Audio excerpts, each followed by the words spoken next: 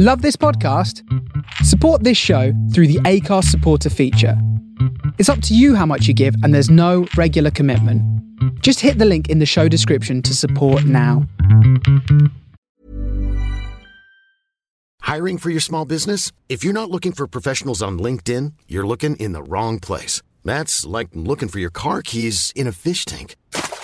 LinkedIn helps you hire professionals you can't find anywhere else, even those who aren't actively searching for a new job but might be open to the perfect role. In a given month, over 70% of LinkedIn users don't even visit other leading job sites. So start looking in the right place. With LinkedIn, you can hire professionals like a professional. Post your free job on linkedin.com/people today.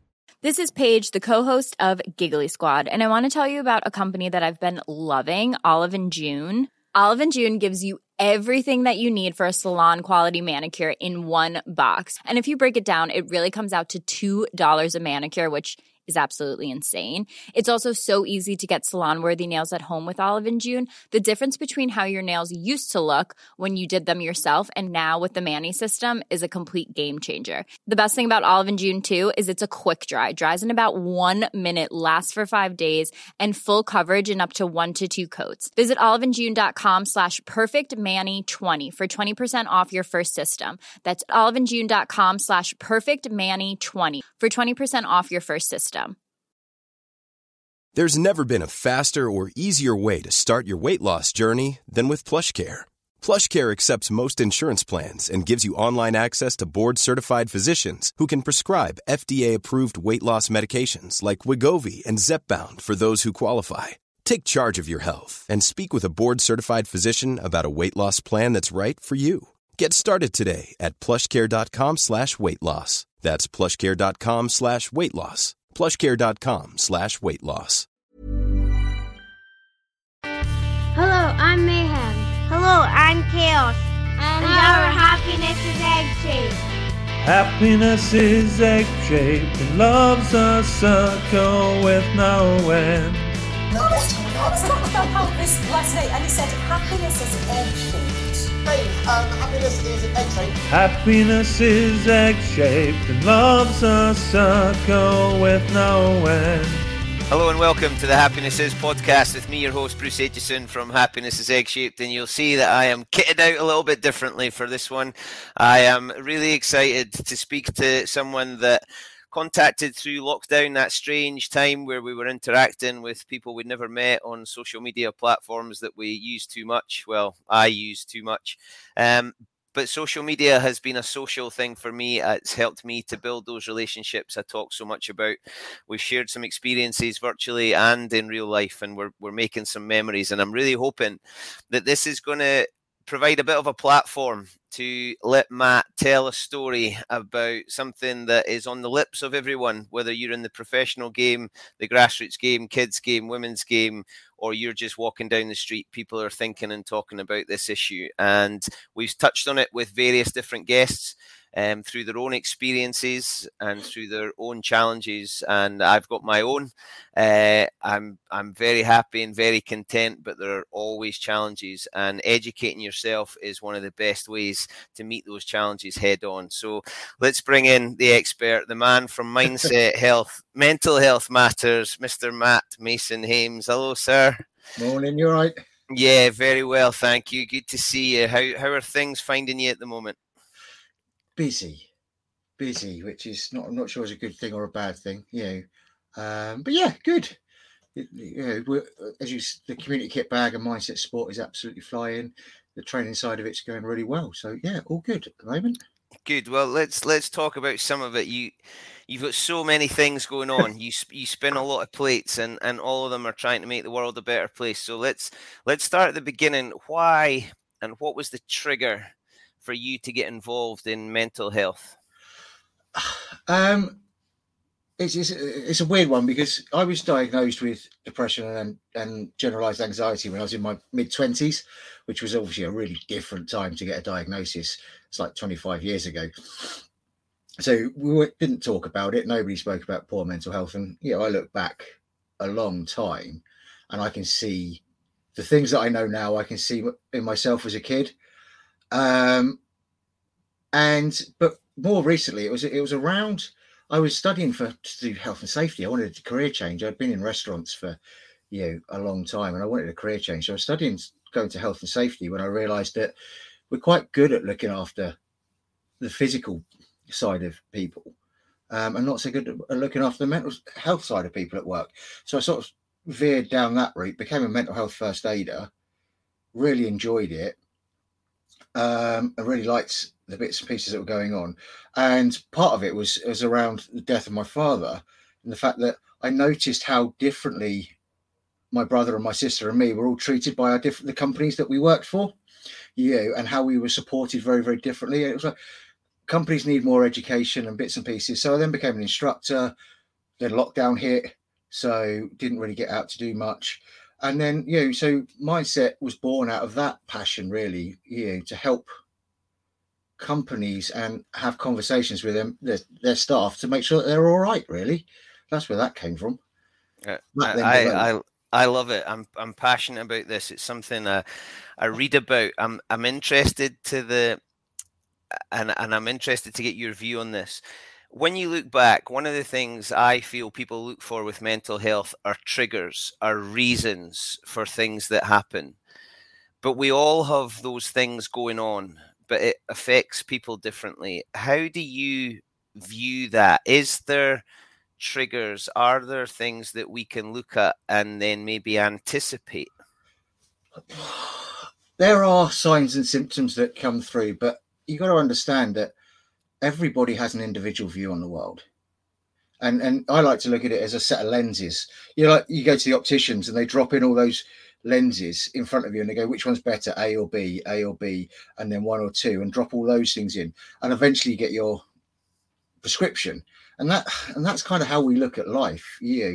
Well, it depends on how old you are, where you're educated, where you live, whether you're religious or not, your sex, your sexuality, all those things overlay each other and create a focal point on the world. And that focal point will shift as you learn more and you change and you develop.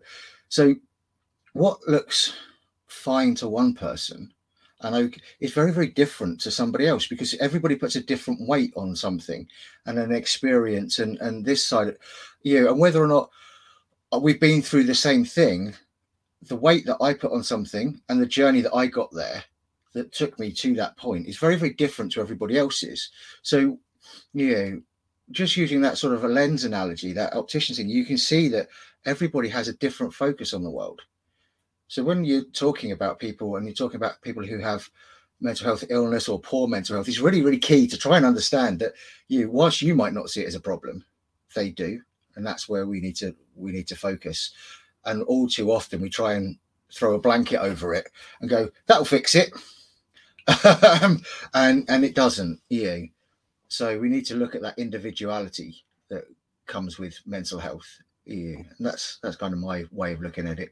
We see those things that churn through social media, and there's a lot on social media, and there needs to be a filter, a personal filter, I don't think we can keep putting pressure on the organizations to put filters on these things. We need to have filters, and that's where education comes in. So you went about this process because you wanted a change, and then you wanted to learn more. When you're going through that mental health first aid course, and it's it's a buzz, there are companies who are making a big deal of the number of people they put through these things.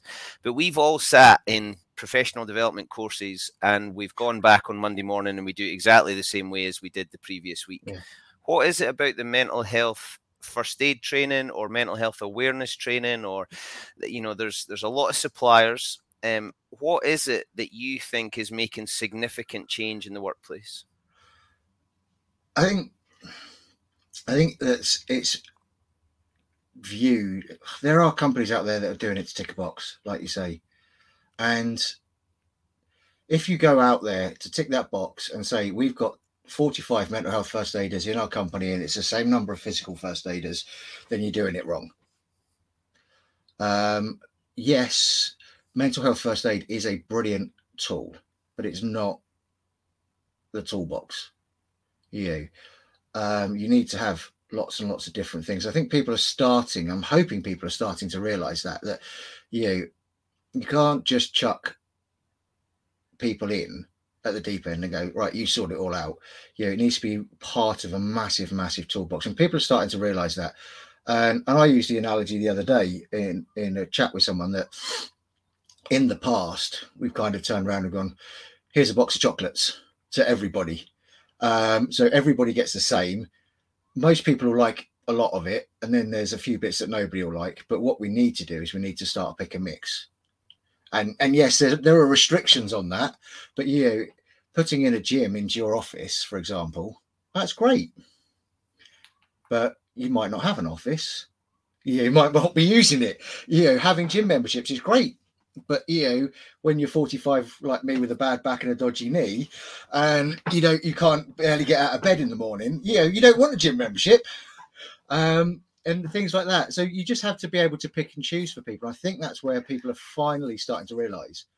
But also, it's also about educating everybody a little bit, not just having 2 or 3 key people who understand everything or can help. It's about educating everybody to spot those signs and those symptoms and offer that support. And that's, that doesn't have to be done with mental health first aid training. That can just be done, in an hour and half an hour, whatever. So that's key, is everybody understanding that conversation as well.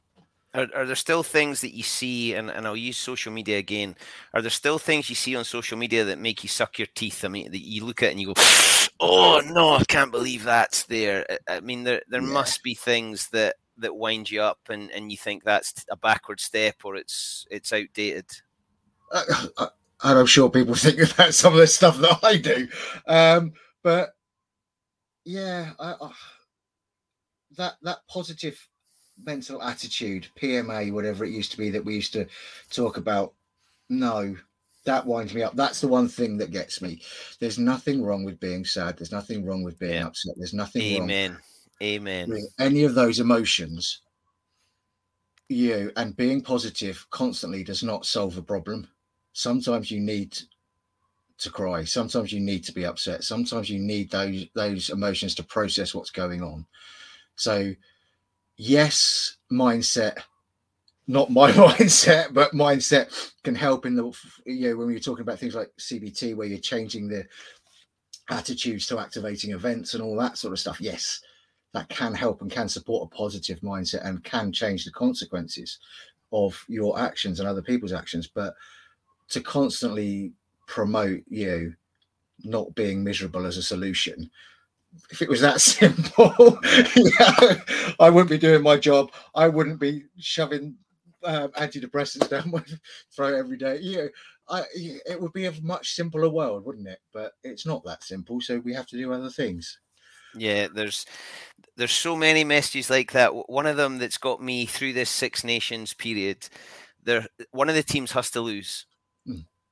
Mostly, right? Don't wind me up by commenting now that yes, you can draw, but one team tends to be more disappointed at the final whistle than another, and you're then not allowed to smile. If you've lost, you're not allowed to smile, because then it doesn't mean anything to you, and you're not allowed to go and get selfies taken after the game because you're supposed to be sad.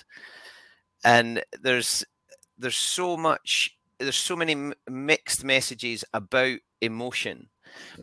But as you've said, it's an individual thing, and we've no idea what's going on behind the eyes and under the shirt of those individuals. Are there times where you've put on a face for those around you? Yeah, constantly. To be honest, I'm doing it right now. I've been really struggling the past couple of weeks. I don't know, nothing in particular. Nothing major, lots of little bits, and I've had a real down couple of weeks. But I'm lucky enough to know, and I've educated myself enough about myself, and that's the key. It's educating about yourself, that I know the triggers, I know the action points, I know what to do to get myself better. And one of those things is my knee's gone again, so I've not been playing rugby the last couple of months. So one of my absolute releases has gone, so I'm having to find other things that I can do, and that's key to me. And that's how I'm sort of building my recovery out of this slump that I found myself in, and this the early onsets of a depressive episode that I found myself in, was like, okay, I've spotted the signs. The signs and symptoms are happening. I've worked that out. I've spoken to the people I need to speak to say this is happening, and they've all recognized it. And I've realized that one of my outlets isn't available. So I've gone out and found some other stuff. And that's so, I constantly mask, but what is irritating about that, and as you just said about the things, that might have been an individual triumph for that person at that match. They might have played out their skin. They might have had an absolute blinder, or they executed their game plan 100%. And they, walk away going, they go, yes, I had a blinder. This time last season they put 60 against us or whatever it is, and they've only put 10 against us. That's an absolute triumph. So why can't that be celebrated? For the individual. Why can't the team go, this is a great effort. We've moved on. We've progressed. But we all tend to focus on winning rather than progression. And I think that's one of those things that I look at when I talk about recovery. Is recovery isn't being back to your old self. It isn't being the best. It's about understanding where you are now and trying to improve a little bit every day. And if you do take a setback, then you know how to manage it. And that's kind of the key for me in those sorts of situations. So you came from the restaurant industry. I mean, pressure, complaints, issues, weird work schedule, take your pick. Kitchens can be hellish places, terrible environments. And there's this stereotype of the grumpy head chef who swears, and you get somebody like Gordon Ramsay, who I hope is just portraying a character rather than behaving like that.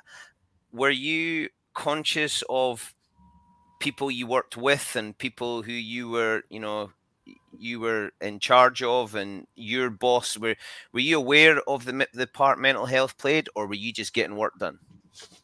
I was much more naive around that. I knew about mine sort of that time ago. I was very aware of my mental health, and I was quite happy to talk about my mental health and the issues I had with it. However, didn't really, I've stood up a few times with my head above the parapet and said, not keen on that type of behavior from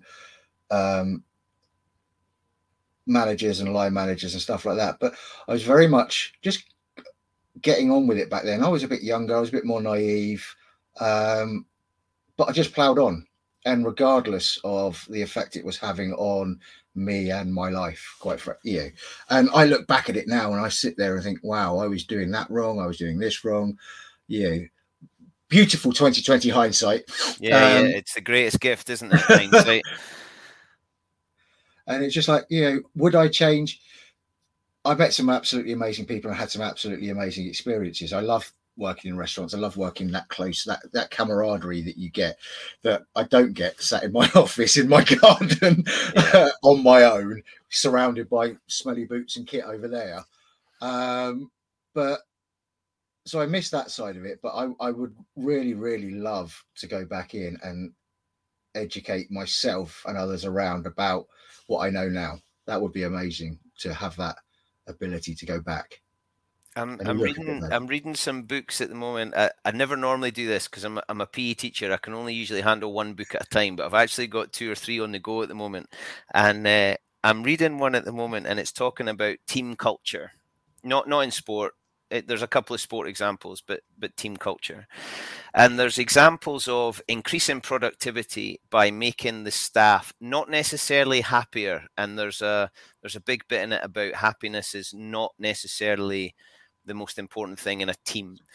But there's bits about the desks being closer has been scientifically proven to increase productivity.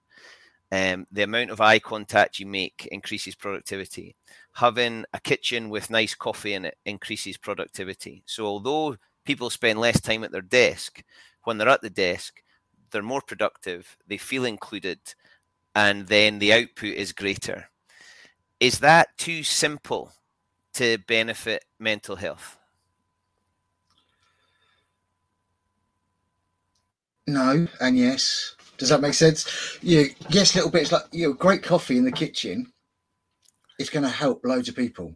But if you don't do caffeine or you don't work in the office, then it's irrelevant. Having tiny desks will depend on what you need to do. If you're just sitting there, with a computer screen, it's great. But if you've got to pull out plans and, look at different bits of pieces of paper, then it's not helpful at all. So again, it's that, yes, they would be great tools. And yes, there is a lot of stuff around, what is better for the greater good, if you know what I mean, that sort of the general sweeping statements, but there will always be one or two that don't fit into that pattern, and you need to adjust for those people as well.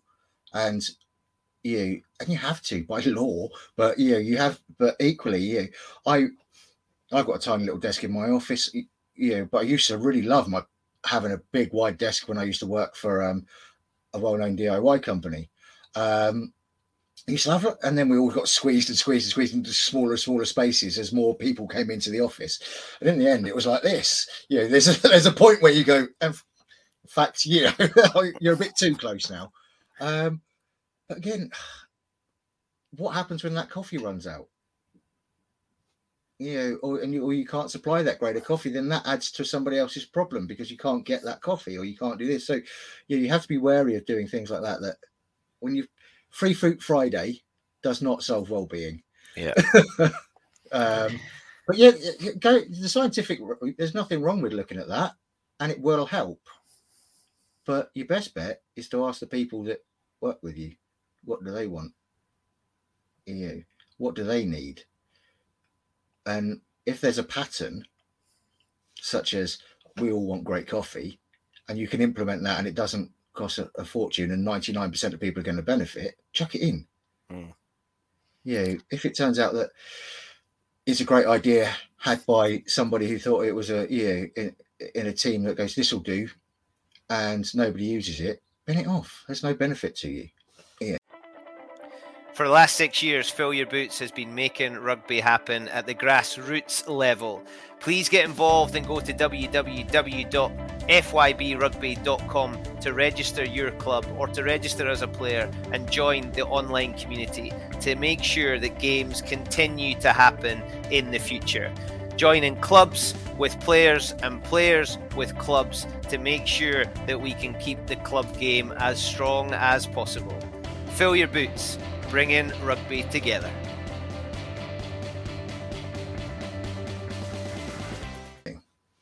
I used to have a boss who said the door was always open.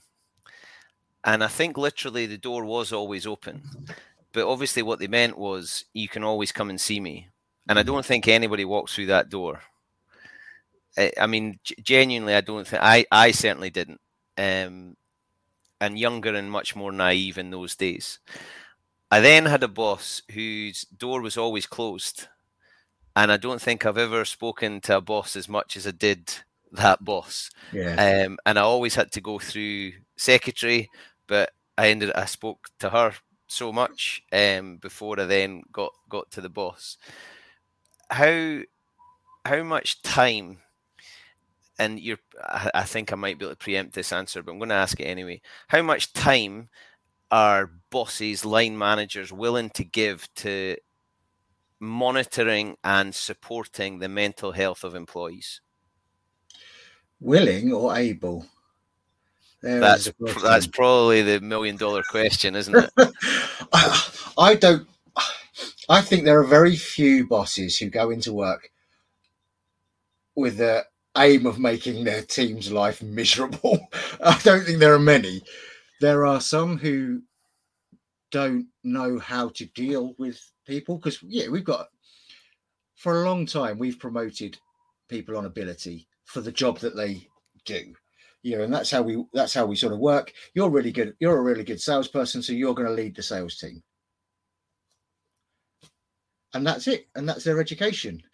They're not taught how to manage people. They're not taught how to deal with all the intricacies of, staff and this sort of stuff. We want everybody to be like you because you're a great salesperson. Well, not everybody is like that. So what you've done is you've taken your best salesperson off the team, so they're not selling anymore. They're now managing staff that they don't want to do and don't know how to do, and you wonder why everybody else flops.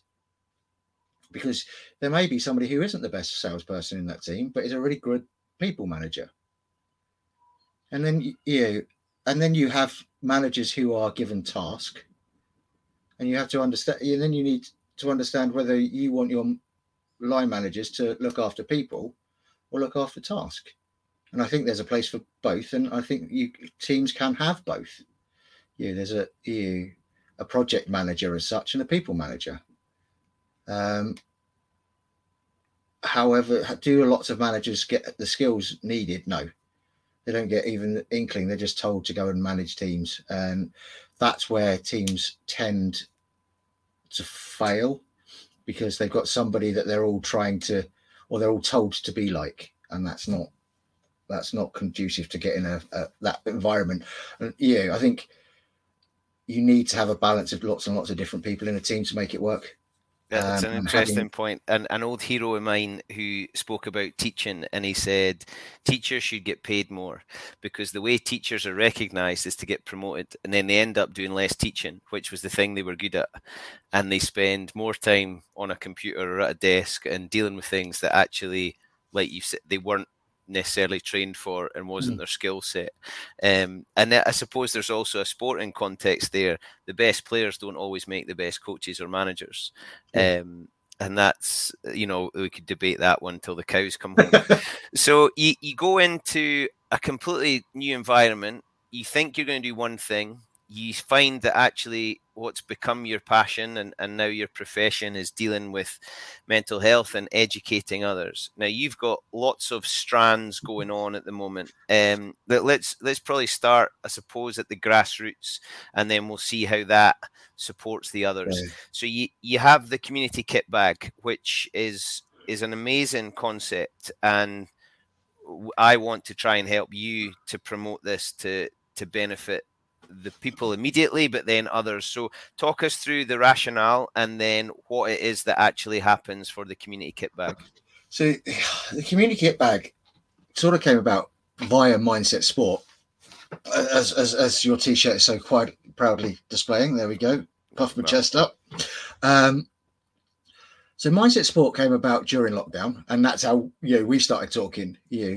And because that I started helping out my local rugby club. I was playing for them, but we realised that during lockdown, the players are going to need some other support. So we started doing blogs and we started doing information for them. That then I sort of went, well, everybody needs to be able to access this. So created a very basic website, which set up Mindset Sport, threw everything on there, and it's still all there and it's still in its bits. And I need to sort it out because it's a bit of an untidy mess.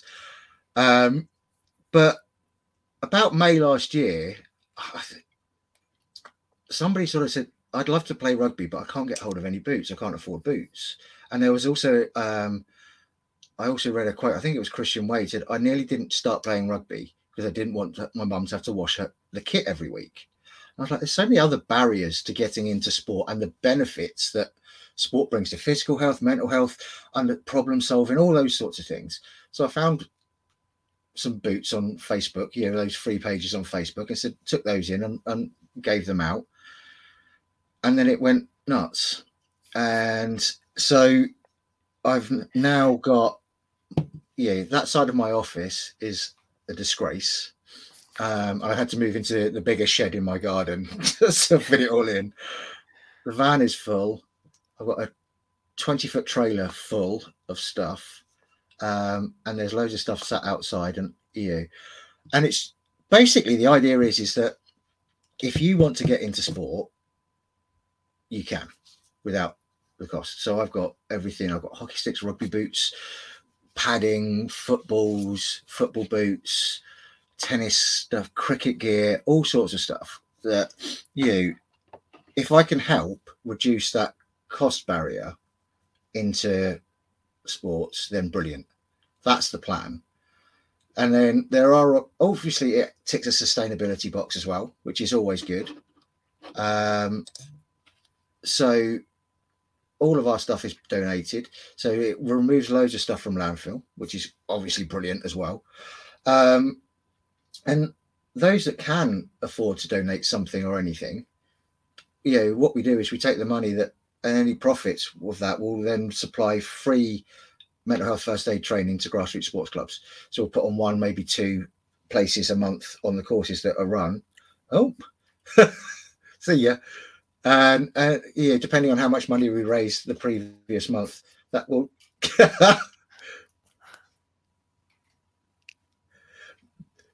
He's going to stay still. There we go. And then that will go and put places on for grassroots sports clubs, and they can apply via the website for a place, and then they sort of get in a draw, and I draw names out of a hat every month, and then they stay in there. They don't disappear. They stay in there, and I keep pulling them out.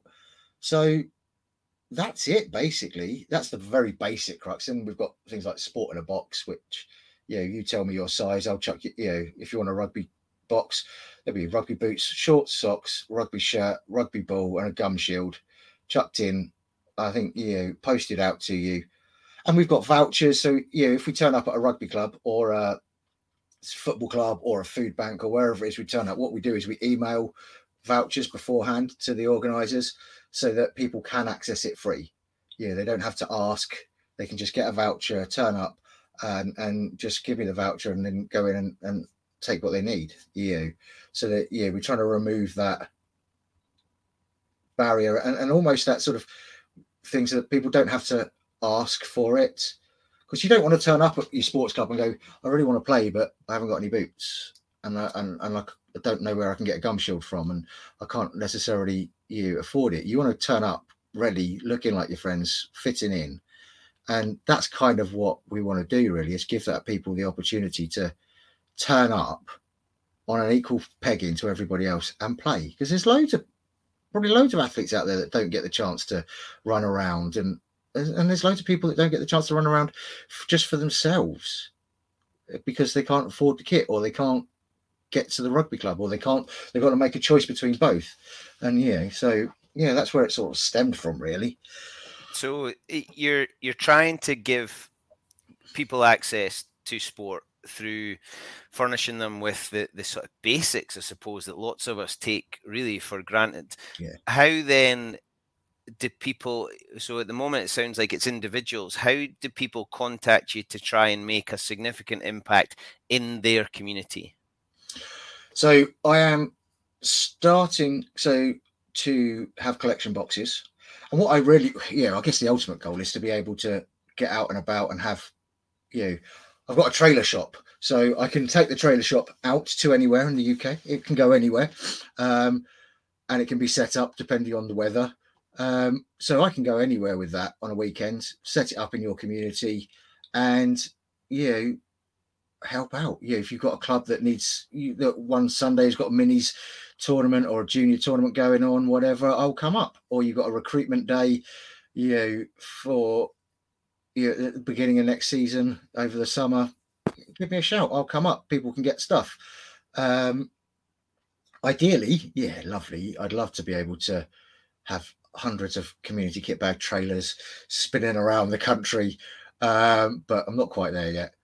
But you can just email me via the website, and if you want sport in a box, I can pack it up. We did some work with a charity recently where we delivered 50 boxes of sports gear to somebody, to a community. We were out at Camberley.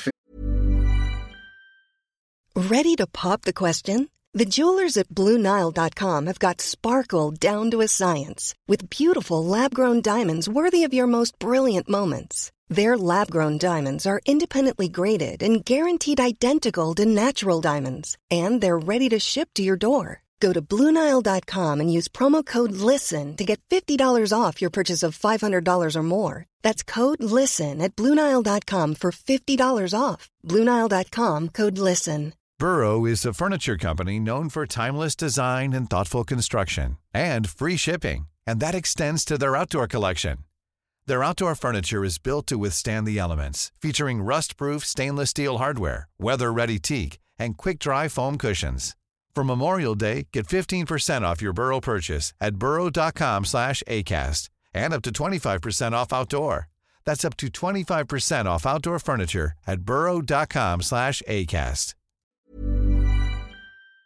We bank a couple of weeks ago, and we're going back in another couple of weeks and we just set up and help out. But yeah, we'll cover the cost of any postage if anybody wants to send us stuff, can send us stuff, whatever. Yeah, so this is the next step, really. It's how do I get it out? And that's the kind of bit I'm working on. Yeah, it's great the fact that I can be within an hour of where I am and I do all that sort of stuff. And the local community have been amazing at delivering stuff, as have some of the professional sports teams. Thank you, London Irish, and thank you, Harlequins. Trying to get some more. But, so... Yeah, that's my next step, really. Is how do I take this from something that supports a tiny little corner of Hampshire and Surrey very well to something that can support the entire of the UK. So that's my challenge. And so anybody who's got any ideas, please contact me and let me know, because I'm struggling with that bit. Schools, guidance teachers, PE teachers, social workers. Have you had contacts from those sources? Yeah, it's all of a sudden starting to pick up. Yeah, so lots of local schools, and and I'm very fortunate where I live in the fact that there are lots of very affluent schools within a stone's throw of my house. So they're constantly got kits and boots, and like you say, so that's very nice, and I can pass those on. But I need to get more into. It's all great me rocking up at a rugby club or a football club. Those people have already got access to means mostly. But I want to start getting into places which maybe don't have access to sports as much as into inner cities, into deprived areas. Those sorts of areas is where this needs to go. So I guess my aim is to do. An ideal weekend would be a lovely weekend at a nice affluent club where people come in and buy stuff because they can, and donate. And then I spend the next day just giving stuff away, so that, I get that nice balance of, I'm able to support the grassroots sports club by having a free place, but I'm also able to do what we actually need to do, which is give people access to sport by giving them the basics. That would be my ideal weekend. So hopefully that improves mental health because people are involved, they're participating in sport, they feel good, they're building relationships, they're making connections with people.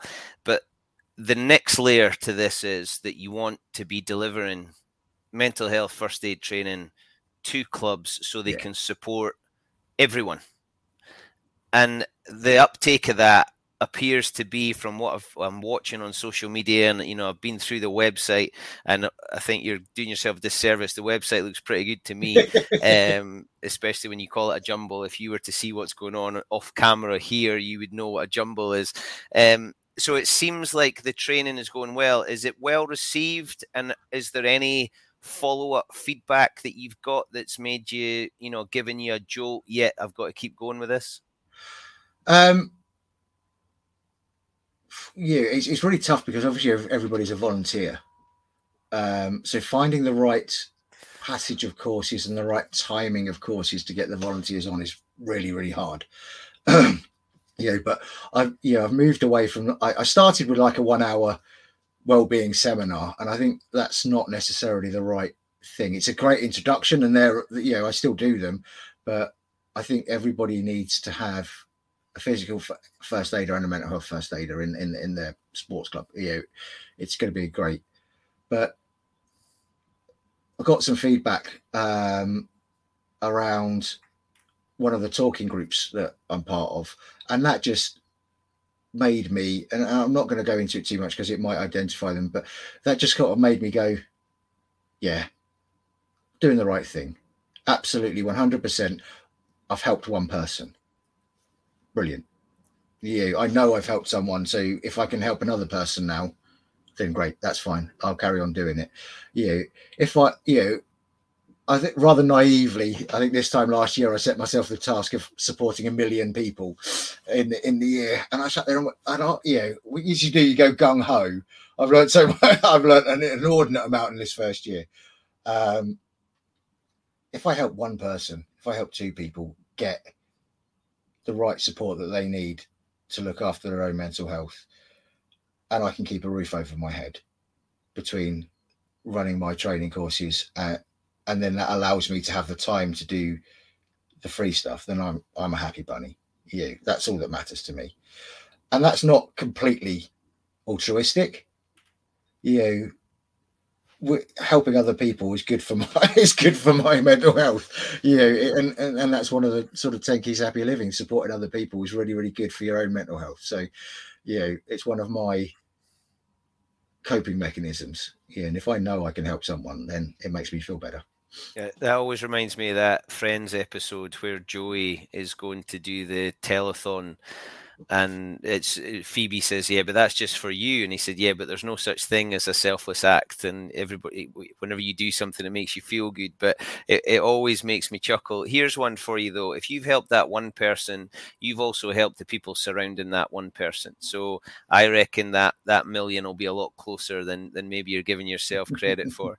Now, I saw on social media you were doing an online course with people in Dundee, yes. And with a rugby club I know well, and there's lots of good people in there at Harris Rugby Club who are a phoenix from the flames. They almost disappeared and they've come back fighting. And the way they've come back fighting is by creating a community atmosphere that people want to be part of. And they work really hard. Through lockdown, they were doing things out in the community. They were trying to support each other. When you get that enthusiasm from a group, do you try and encourage them to go forth and do good things? Yeah, it doesn't matter who does it, does it? Whether you're talking to me, whether you're talking to Andy's Man Club, and all the other great, blokes, Tough Enough to Care, Man Gang, all those, it doesn't matter who's doing it, does it? As long as someone's doing it. That's what matters. There's so many great resources. Pick and choose, as I say. Pick the bits. Give a Ruck. They've got some great resources as well for rugby clubs. So it doesn't matter. I don't mind if you don't want to use my resources, as long as you're doing something.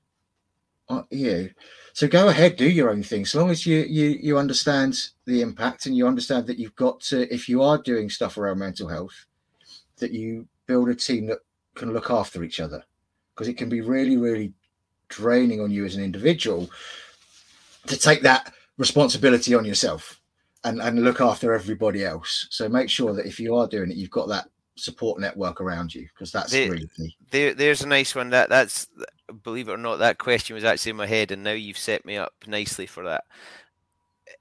Supporting other people. So I'm a pretty simple individual. I'm a husband. I'm a dad.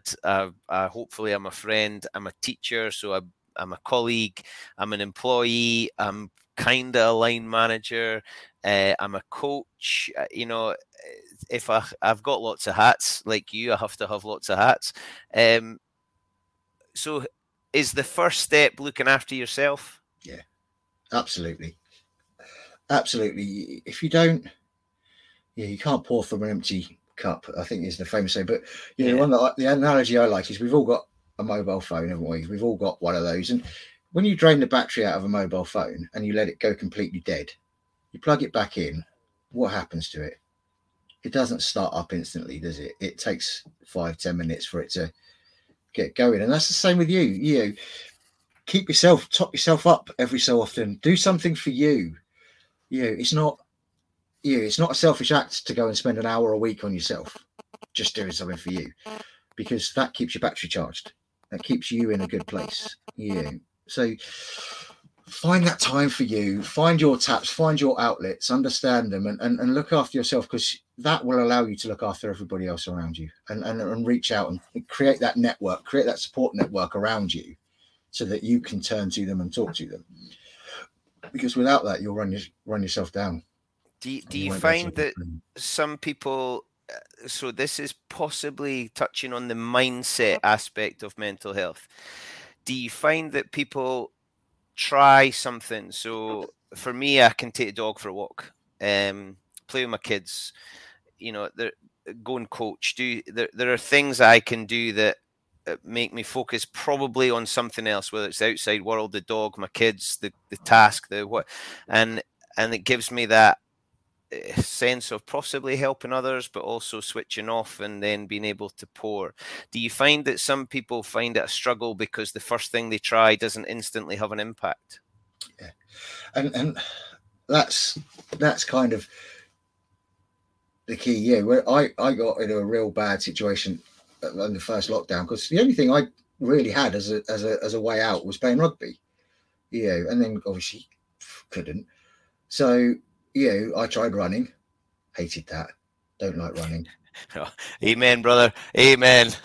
And I think this is the thing. A lot of people will turn around to you and go, you see a lot of it on we go back to social media. The keys to success: get up at 4 a.m, go for a 5K run, this, that, the other. No, that wouldn't make me a success. That would make me a more miserable, grumpy old man. I've got a bad back and a dodgy knee, and you tell me to get up at 4 a.m and go for a 5K run. It's not going to set my day off in the right way. So you have to try lots of different stuff until you find the stuff that's right for you, and that's that. And don't, and as disheartening as it can be when something doesn't work, you got to try again. When it comes to things like CBT, when I did CBT for the first time, didn't work. Learned it, bit more about it, and I can see the benefits of it the second time I did it.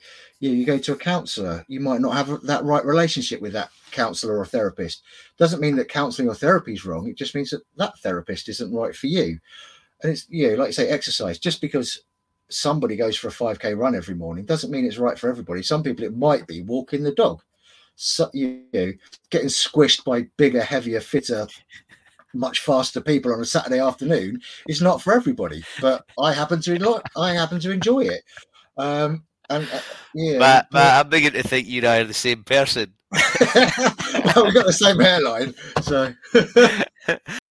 Hello, my name is Bruce Aitchison from Happiness is Egg-Shaped, and I am here to tell you where you can get your Happiness is Egg-Shaped merchandise. Go to www.halbro.com and search for Happiness is Egg-Shaped in the stores. We've got it all: umbrellas, snoods, hats, towels for when you eventually get to go on holiday to the beach or by the pool. We've got hoodies, we've got t-shirts, we've got all sorts going on there. Check it out, get your Happiness is Egg-Shaped merchandise. You can get it all coloured up for your favourite team or for your country. Get involved, because I know, everybody knows Happiness is Egg-Shaped. I don't know if you've heard John Kirwan, All Black, who, quite high profile, I suppose, to talk about mental health at that point, because it's still not necessarily a taboo subject, but a subject of ignorance for a lot of people. And All Blacks are not supposed to have mental health issues, and mental health is quite often associated with weakness. And that's one of the reasons we hear that men specifically won't talk about mental health, because they don't want it to be seen as a sign of weakness. Now, I've listened to possibly half a dozen times. He does, I think it's called Don't Tell Me the Score podcast. I think it's Simon Mundy who asked the questions, and John Kirwan's on it. And I absolutely love it. And it's almost a reset for me. And he talks about resets through the day. So back to the coffee bit, he likes coffee. But the bit that is the reset for him is the process of making the coffee. And he turns the phone off and he looks out the window and he listens to the noise and he makes a nice coffee and he has a nice coffee. He talks about being in the shower and nothing on, obviously nothing on, but no music, no, people that take stuff and watch stuff in the shower. He just enjoys being in the shower. And those are these little check moments that are for him. How do people do that? Because life's busy. We got to do everything, and we got to compete with the next door neighbor on social media, and we have to look like we're having a great time. Make it part of your routine. Schedule it. That's it's daft as it sounds, but if you are a busy person, make that time. You schedule in an hour of whatever it is. But if you can't schedule it because you don't know when it's going to be, because you don't know when the kids are going to be unwell, you don't know when Amazon's going to turn up, you don't know if you've got to go to work today because might have COVID or whatnot. Use 5 minutes. Spread it out over the week. Take 5 minutes. Find something that you can do. Knitting. Just grab your knitting and. My daughter's really got into her knitting. Grab knitting and knit for 5 minutes. You just take that process, find yourself in the now rather than worrying about what's going on for 5 minutes. If it's making a cup of coffee like that, that's brilliant. That process of just taking 5 minutes to stop. Take your lunch break. Step away from your desk and go for a walk. Enjoy your commute if you commute. Don't sit there on your laptop, working. Spend half an hour reading a book and then maybe half an hour doing some work if it's a long commute. Do those sorts of things. But sometimes it can just be as good as getting a good night's sleep. That works. So go to bed half an hour earlier rather than watching that extra episode on Netflix or whatever it is that can wait till tomorrow because it's there and it's not going anywhere. All that's easier said than done. I get that. There are days that my self-care goes out the window. And if you saw my to-do list, which is sat down here, it's horrendously long. Don't. And I think I could, but at time, I realised I'm very lucky in the fact that I recognise my signs and symptoms now, so I can tell when I've pushed myself too hard, and I need to take a break. There are those out there that can't until it gets too late. And I think that's a tough thing. So if you can schedule in and make those 5 minutes, you're probably less likely to hit that point of despair and that point that you're going to end up broken. Not that you're broken. You're not broken. That's the wrong thing to say. You're unwell. Yeah. But I'm intrigued. We're winding down. I could talk to you all day, Matt. I've really enjoyed speaking to you. But I'm a teacher, and I've been a teacher for a long time. And if you believe social media, if you believe the media, if you believe just the nonsense you hear from strangers in the street, the future's bleak because all kids want to do is be on TikTok. They're never away from their screens. They're the root of all evil. They're lazy. They want everything handed to them. It winds me up because it's a stereotype that I don't know who it's fueled by and what the purpose of it is. But what challenges can you see for the future, but what motivation or inspiration do you take from what's going on now and the conversations we're having now that will make it better in the future? It's the challenges for the future and the challenges for our kids is that we're trying to make the decisions for them based on our experiences. Now, I look at my stepson Josh. I've been a 17-year-old lad before, done that, been there, but not in the times that he's been a 17-year-old lad. He's got 2 years of school that he's had to teach himself. And without social media and without his computer and without all that, he wouldn't have seen anyone at all. Wouldn't have been able to communicate with anyone because he'd have been, sat in our tiny village, with me for company, which God forbid. So what the issue we have is that we are making decisions based on our experiences as adults as what is right, not necessarily looking at it through the eyes of the youngsters and what's affecting them and how it can affect them. We sit there and talk about kids being lazy because they sit on their computers. Now, our generation would have been considered lazy by the previous generation because we weren't working at the age of 14 and 15. We were still in education. And then you go back prior to that where you had kids as young as 3 working in roles. So each generation is going to look at something very, very differently because, as I said, about those lenses that we have.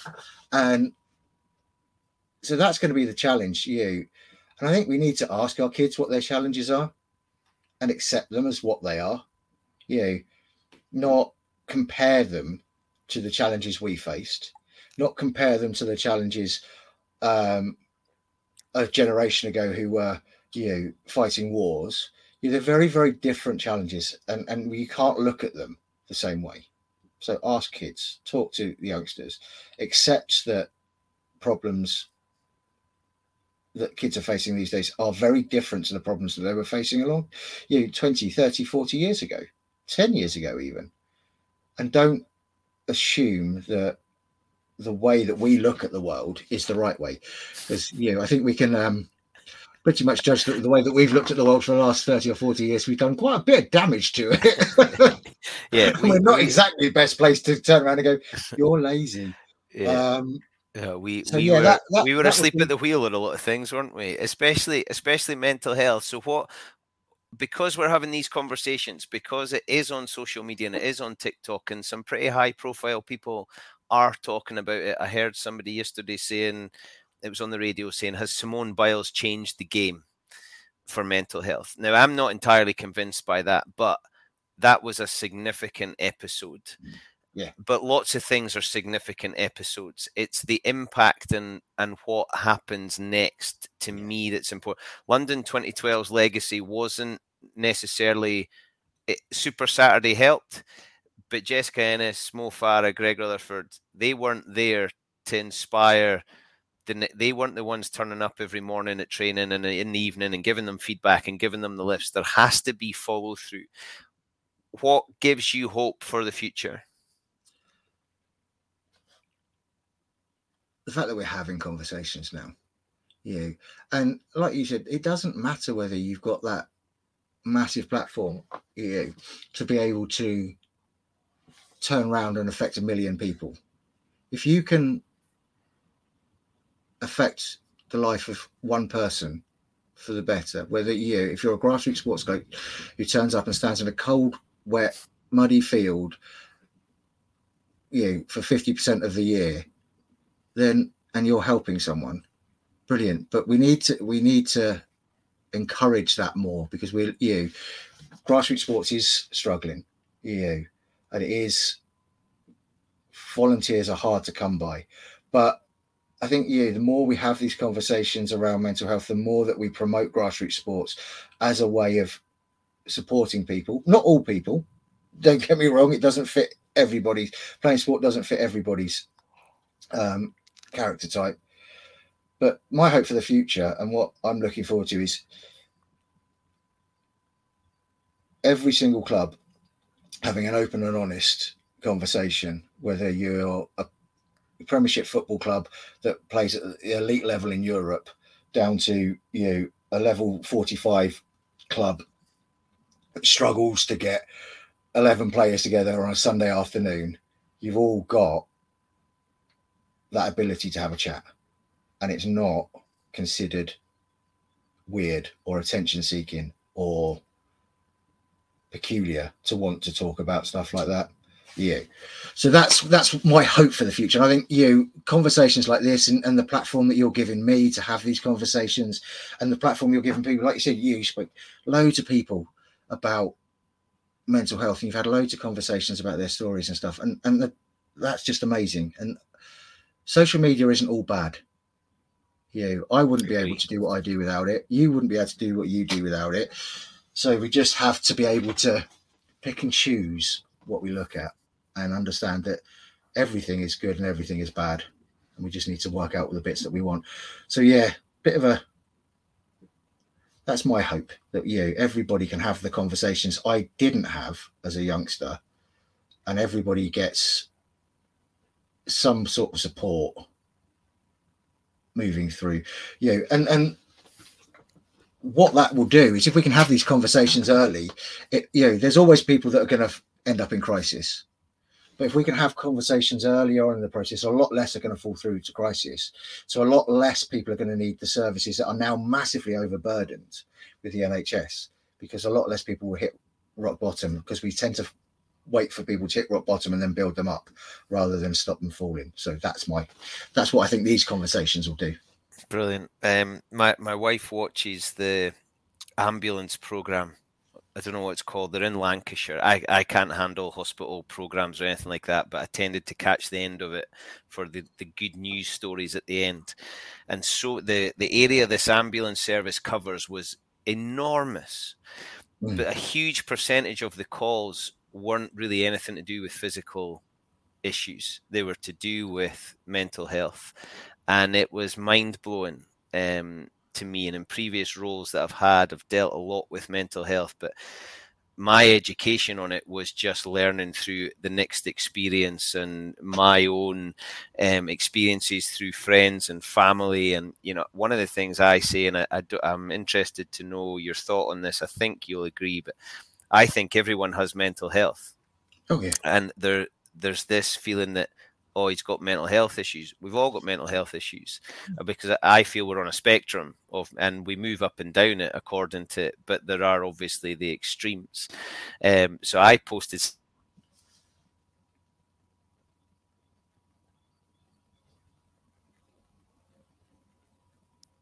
mental health, and we're still there? Yeah, sorry, I missed all of that bit. Yeah, sorry. So I posted something on my social media about Maryland cookies being something that helps with mental health.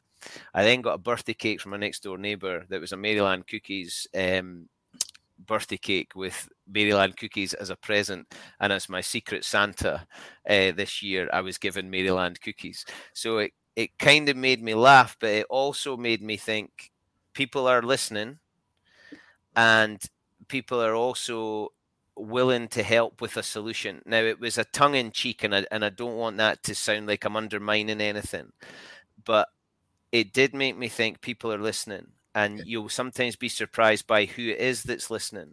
So by having more people trained and involved, we're going to cover a greater area, I suppose.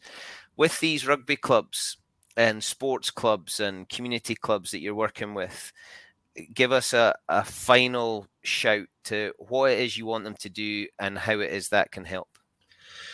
So, professional club-wise, at the end of the season, and it's coming up soon, and I know it's difficult because you've got your sponsors and you've got all sorts of things to agree with, but the biggest contributions and the biggest asks that we get are for club-specific stuff.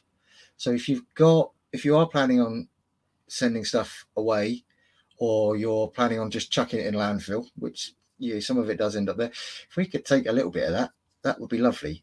And I know there are problems with sponsors and agreements and, not wanting other people reselling your stuff, and I get that, but a little bit would go a long, long way.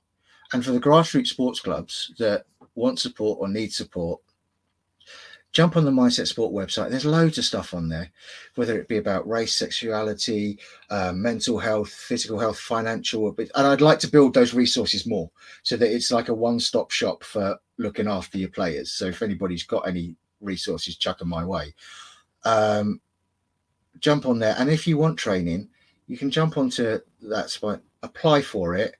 And, I can, when I get enough cash generated through the community kit bag and training from the mindset side of it, I will get more and more places available. And so if you work for a company that wants training, think about this. Don't have to be me, but that will fund Mindset Sport. If you're holding an event, think about the community kit bag rocking up, whether it be as a community involvement event where you just need more people to get involved in sport, then fine, I'll rock up with that. If it's a fundraising event where you've got people who would spend some money, brilliant, come get me involved in that so that we can put more spaces on. Just get involved some way. There's always a way to get involved, from elite level down to Sunday afternoon running around for 20 minutes of the 80. There's always a way to get involved, and we can have a chat and send me stuff. You can just send me stuff. And I can repurpose it and make it better and give it to somebody that needs it. I love it. Matt, thank you for your time. I've absolutely loved speaking to you. Please keep in touch, and if there's anything I can do, just shout, just tweet, just share, just do whatever you need to do, and I'm keen to champion this cause as much as I can. Your support is absolutely amazing. You and Sean at Fill Your Boots, and obviously all the ambassadors that we've got, and the sponsors we've got for the kit bag trailer. It's just amazing. We'll be able to do it without you guys. And it's a massive thank you for letting me share this space with all the famous people that you could have filled it with. Your message is just as, if not more important. Matt, thank you, my man. All the very best. Yes, Bruce. Gotta love that guy, and anybody that shares a hairline with me is already my brother. What a message, and it comes from his own personal experience, and that then means you're passionate. If you're passionate, you're going to put all your time and energy and resources and enthusiasm into it. And as you can hear, Matt's still dealing with his own thing, but part of the kick is that he's helping others, and that's good for him. If you can help, please get in touch. Get in touch with me and I'll hook you up. Let's try and get more people involved in the community kit bag, and then we have more mental health first aid people trained, and then we can have that message spread much wider. You heard the man. His hope for the future is we can have more of these conversations without them feeling awkward or weird. I have absolutely loved it. It's always good for my mental health to speak to some of these inspiring people, and I'm now going to go away and see what else I can come up with to try and support Matt and his mission. If you've enjoyed it, you can catch us on Apple, Acast and Spotify. You can also watch on Facebook and YouTube. My name is Bruce Aitchison, and my happiness is egg-shaped, and I hope you look after yourself. Please stay safe and have those conversations. I look forward to speaking to you all again very, very soon. Thank you. Hello, I'm Mayhem. Hello, I'm Chaos. And our happiness is egg-shaped. Happiness is egg-shaped and love's a circle with no end. No, what's going on? I was talking about how this last night, and he said happiness is egg-shaped. Hey, happiness is egg-shaped. Happiness is egg-shaped and love's a circle with no end.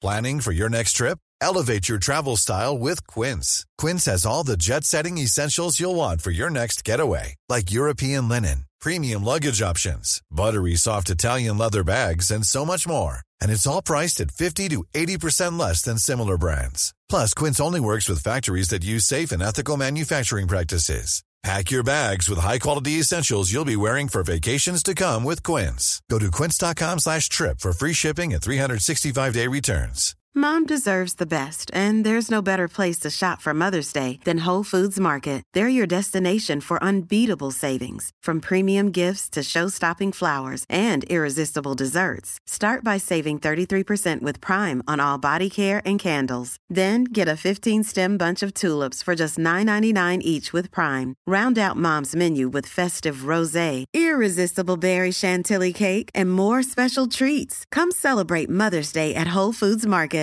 Even when we're on a budget, we still deserve nice things. Quince is a place to scoop up stunning high-end goods for 50 to 80% less than similar brands. They have buttery soft cashmere sweaters starting at $50, luxurious Italian leather bags, and so much more. Plus, Quince only works with factories that use safe, ethical, and responsible manufacturing. Get the high-end goods you'll love without the high price tag with Quince. Go to quince.com/style for free shipping and 365-day returns.